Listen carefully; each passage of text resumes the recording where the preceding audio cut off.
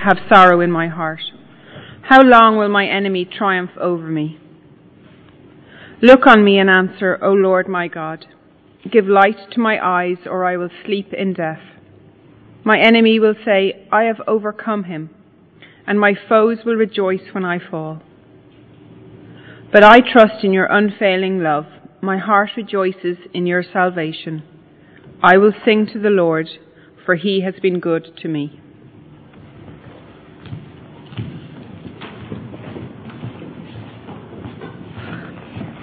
Thanks, Chris. Well, let's pray and ask for God's help as we look at his word together.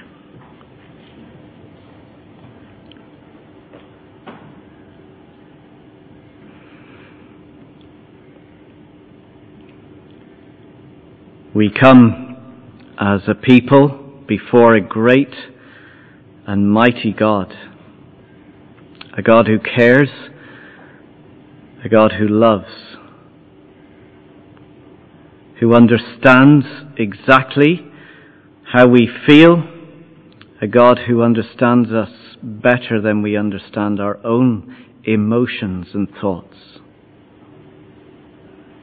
And so, Father, we ask that you would speak into our lives today. Would you please enable us and cause us, in the midst of our life, to trust in you alone. And that you would teach us what all that brings to us. We ask for your help as we look at your word together in Jesus' name. Amen.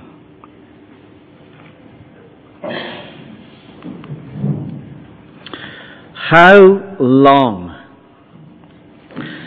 long must I put up with this constant, unrelenting pain? How long must I face false accusations and lies? How long, O Lord, do I have to go through bitter disappointment?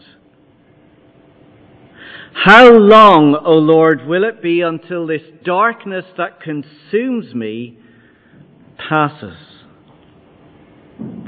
Our journey through life is marked with all kinds of struggles. And that's the experience of David in Psalm 13. Let's read the beginning of Psalm 13. Don't forget the little note at the beginning for the director of music. So this is something that should be sung and proclaimed and announced. It's a Psalm of David. How long, O Lord? David was, of course, God's chosen king, and he has experienced something that is causing him great difficulty. It could be that he is facing opposition. If you look at the end of verse 2, he cries out, how long will my enemy triumph over me? It could be that he's experienced some kind of ill health. So look at the end of verse 3, give light to my eyes, or I will sleep in death. Whatever the reason of his pain, it is a very real experience. How long, O Lord? You see, we all live in a broken world where suffering is the normal experience of life. Apartment towers burn down. Terror attacks happen. Loved ones are taken from us. Cancer strikes. Injustice goes unchecked. If we live long enough in this world, we will suffer in some way. And if God's king, King David, was not immune from suffering, then neither are we. So what do we learn from this personal experience of suffering? Well, first, a cry of despair. Look at verse 1 again. How long, O Lord? This is a cry deep from the heart. Life has become unbearable. There's no hope, no escape. And that's how we can feel when we struggle. There's an isolation, a rejection. And what's worse, the God that we thought we could trust, the one who is supposed to be all-powerful and all-loving, seems to be completely absent. Like David, we feel God has forgotten me. Verse 1, how long, O Lord, will you forget me forever? How long will you hide your face from me? It's the cry like that of a child whose father has walked out on him, left to fend for himself without support. The father who is supposed to be there in times of trouble has just gone. And that's sometimes how we can feel God is treating us. Did I do something wrong? Is God punishing me? Does He not love me? How long will you hide your face from me? Rejected, abandoned, forgotten by the God who is supposed to care. Do you ever feel like that? And in these times of despair, we think, not only has He forgotten me, but God will not answer me. Look at verse 2. How long must I wrestle with my thoughts, and every day have sorrow in my heart? We call out to our Father God, but it's like He just doesn't want to listen. God's not interested. He's too busy.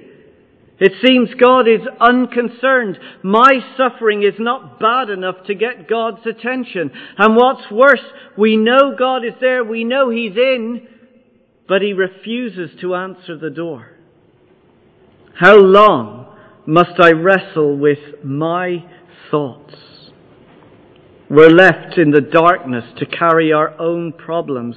And as verse 2 tells us, it is unending sorrow. Every day we cry out, but the response is just the same, earth-shattering silence. And our only conclusion is that God can't help me. Look at the end of verse 2. How long will my enemy triumph over me? It's as if suffering is the strong arm and it has the upper hand. Everything is piling and pushing up against us. You ever thought, why is it that when we most need our health, that's when we get sick? Or why is it that when we're going through a difficult time, something worse happens? Or we're financially under pressure and then we lose our job? Does God not see what is going on in my life? Either God can't help or He won't help. We come to the conclusion that God has forgotten me. God won't answer me. And God can't help me. Is that your cry of despair? Have you ever cried out like that to Him? You see, look where this cry is directed. How long, O Lord? This isn't a cry into the abyss, into the emptiness. This is directed to the Lord. You see, who do we go to when God is not doing His job? Who are we going to shout and give off to when everything collapses around us? At the very least, this psalm is telling us that we have a God who is big enough to handle all our cries. He is not going to be put off by our shouts at Him. We can get angry with Him. We can voice our complaint to Him. We can cry out, how long must I put up with this?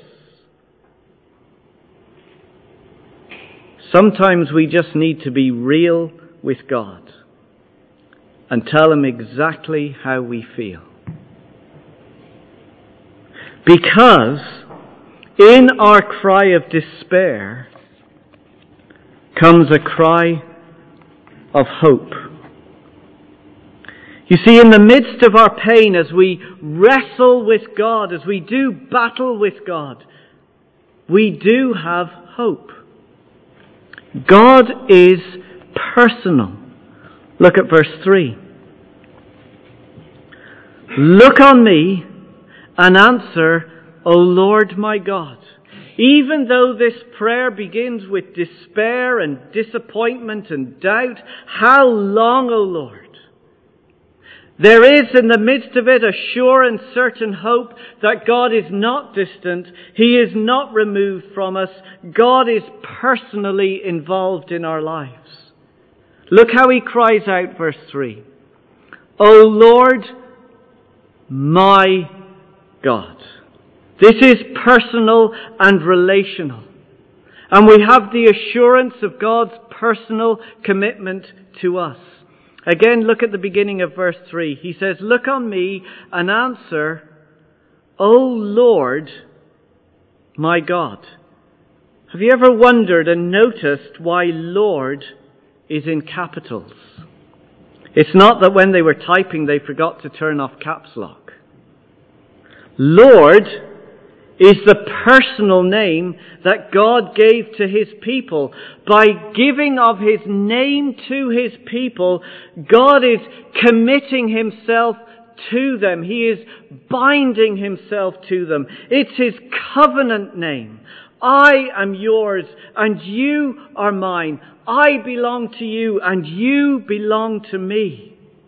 I am the promise maker and the promise keeper.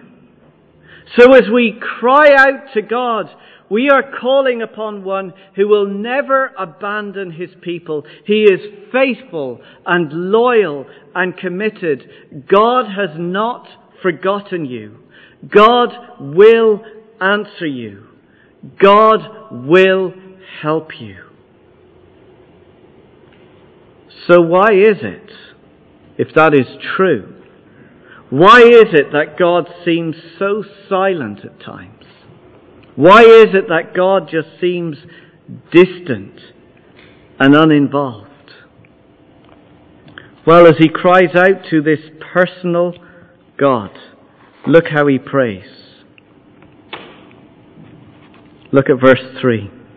Look on me and answer, O Lord my God. Give light to my eyes, or I will sleep in death. You see, the request is not what we would expect.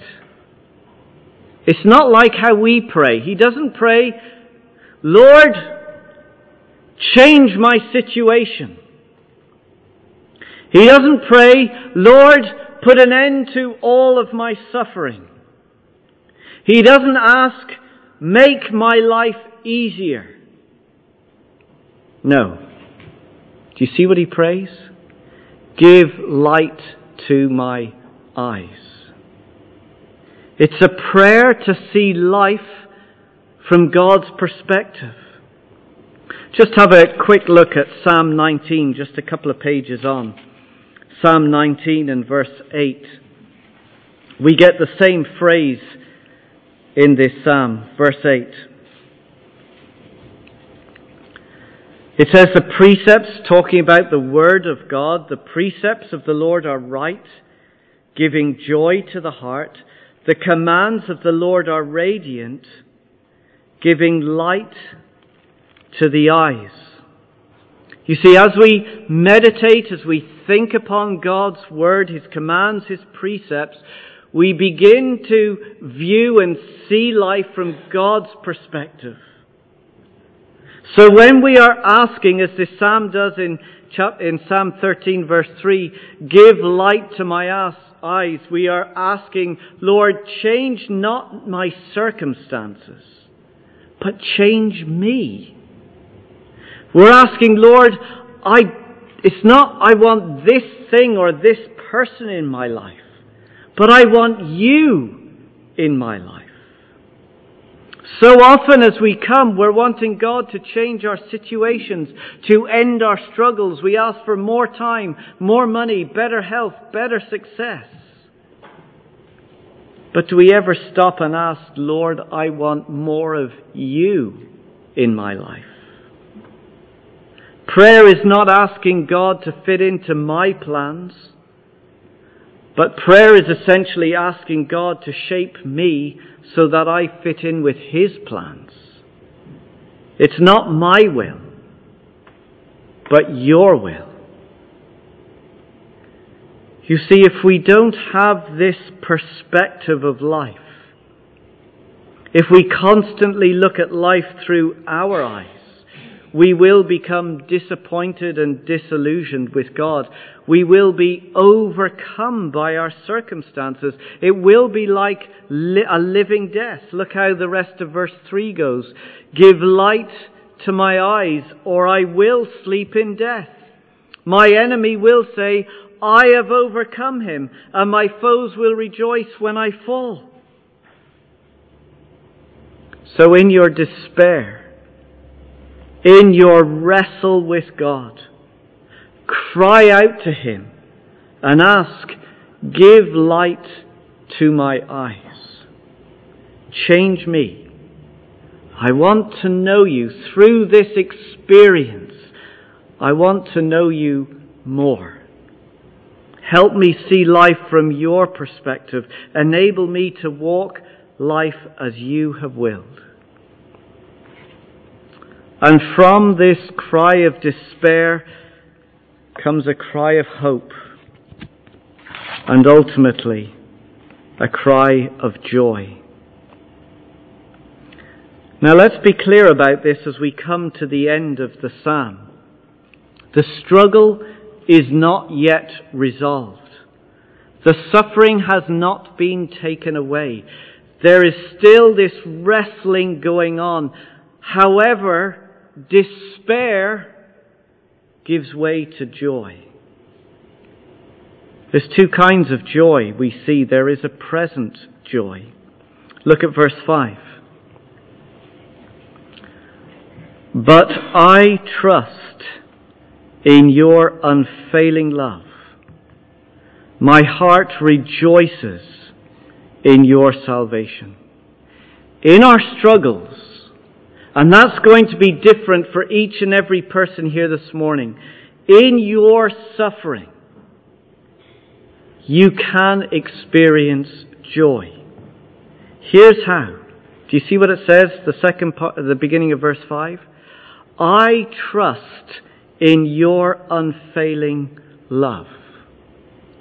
The unfailing love of God is that steadfast, loyal, and committed love of God. It's that love of God that we read about when God proclaims or tells people what He is like. Faithful, loyal, steadfast. The love that endures when we fail and fall. It's a love that persists when we doubt and despair. It's a love that pursues us and chases after us when we walk away. It's a love that will hold us and keep us. It's the kind of love we encounter in Romans 8, verse 38. For I am convinced that neither death nor life, neither angels or demons, neither the present or the future or any powers, neither height nor depth, nor anything in all creation, nothing, no matter what you experience in your life, no matter what you may be going through now, nothing will be able to separate us from the love of God that is in Christ Jesus our Lord. You see, to trust in the unfailing love of God is not trusting in our ability to understand or comprehend or to battle through or get through. Our trust is in God's ability to hold us in the suffering. God's love is unfailing. He does not give up or let go. It is an everlasting grip upon us. Therefore, my heart rejoices in your salvation.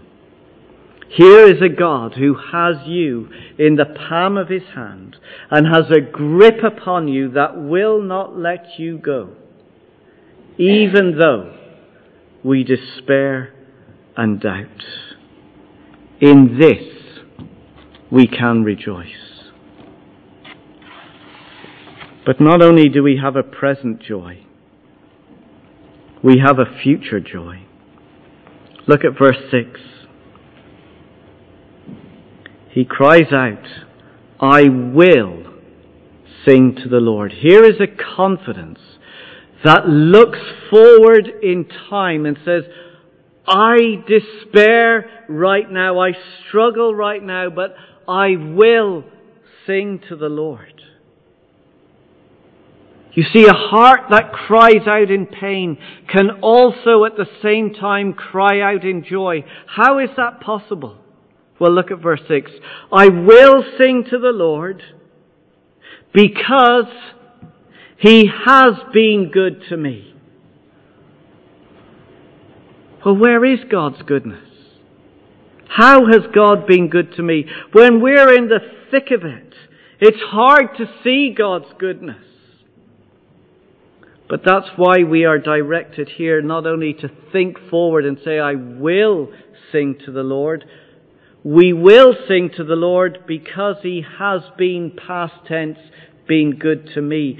So here he is saying, look back over the course of your life and do not stop looking until you come to the cross. Because there you will see the goodness of God for you and for me.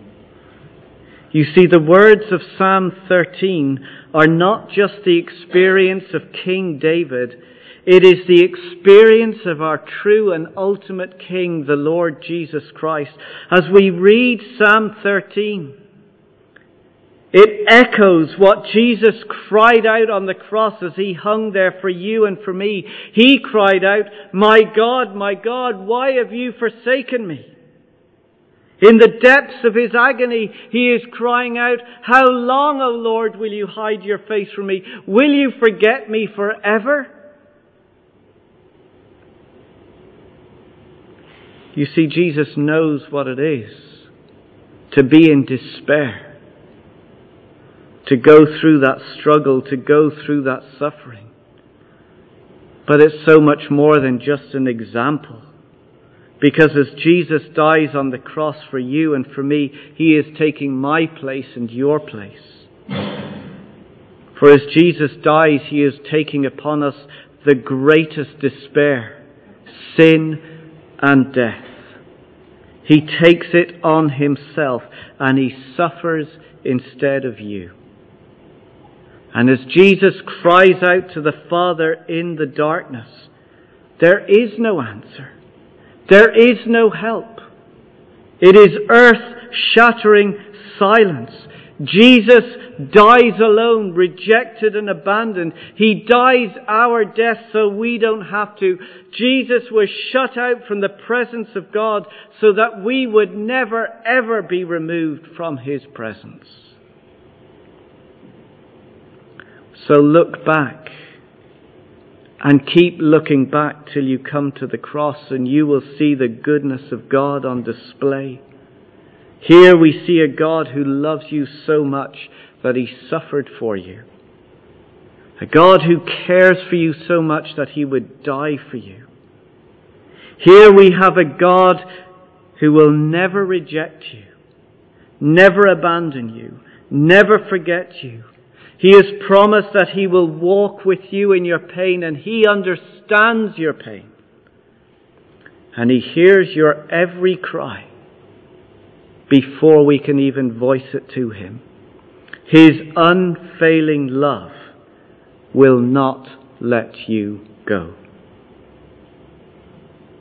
So look to our true King, the Lord Jesus Christ. Look to him on the cross, and in the midst of our despair and wrestle and struggle,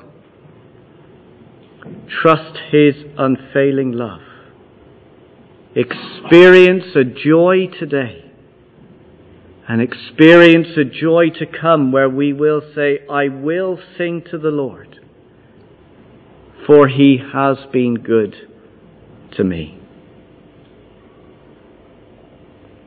Let's just take a moment right now to bring our cries and our prayers to him. Let's do that now.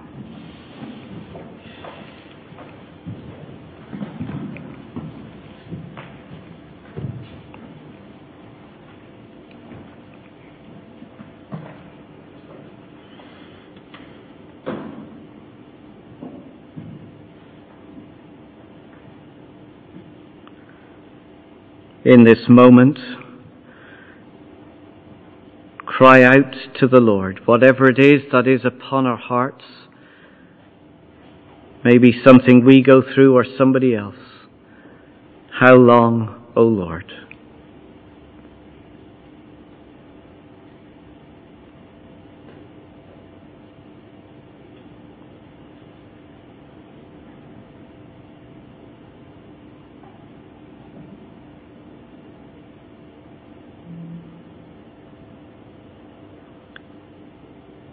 Father, give light to our eyes. Help us to see life, to see things through your perspective. Change me. Give us more of yourself.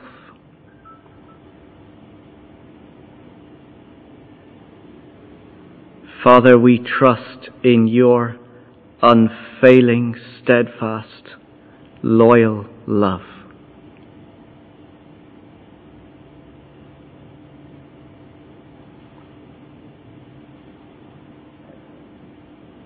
Thank you that we can say that I will sing to the Lord, for he has been good to me. Father, help us to be real where we need to be, and give us that confidence that we might trust in you and you alone. Amen. We're going to sing together, which helps us to reflect a little bit of what this psalm is calling us to do when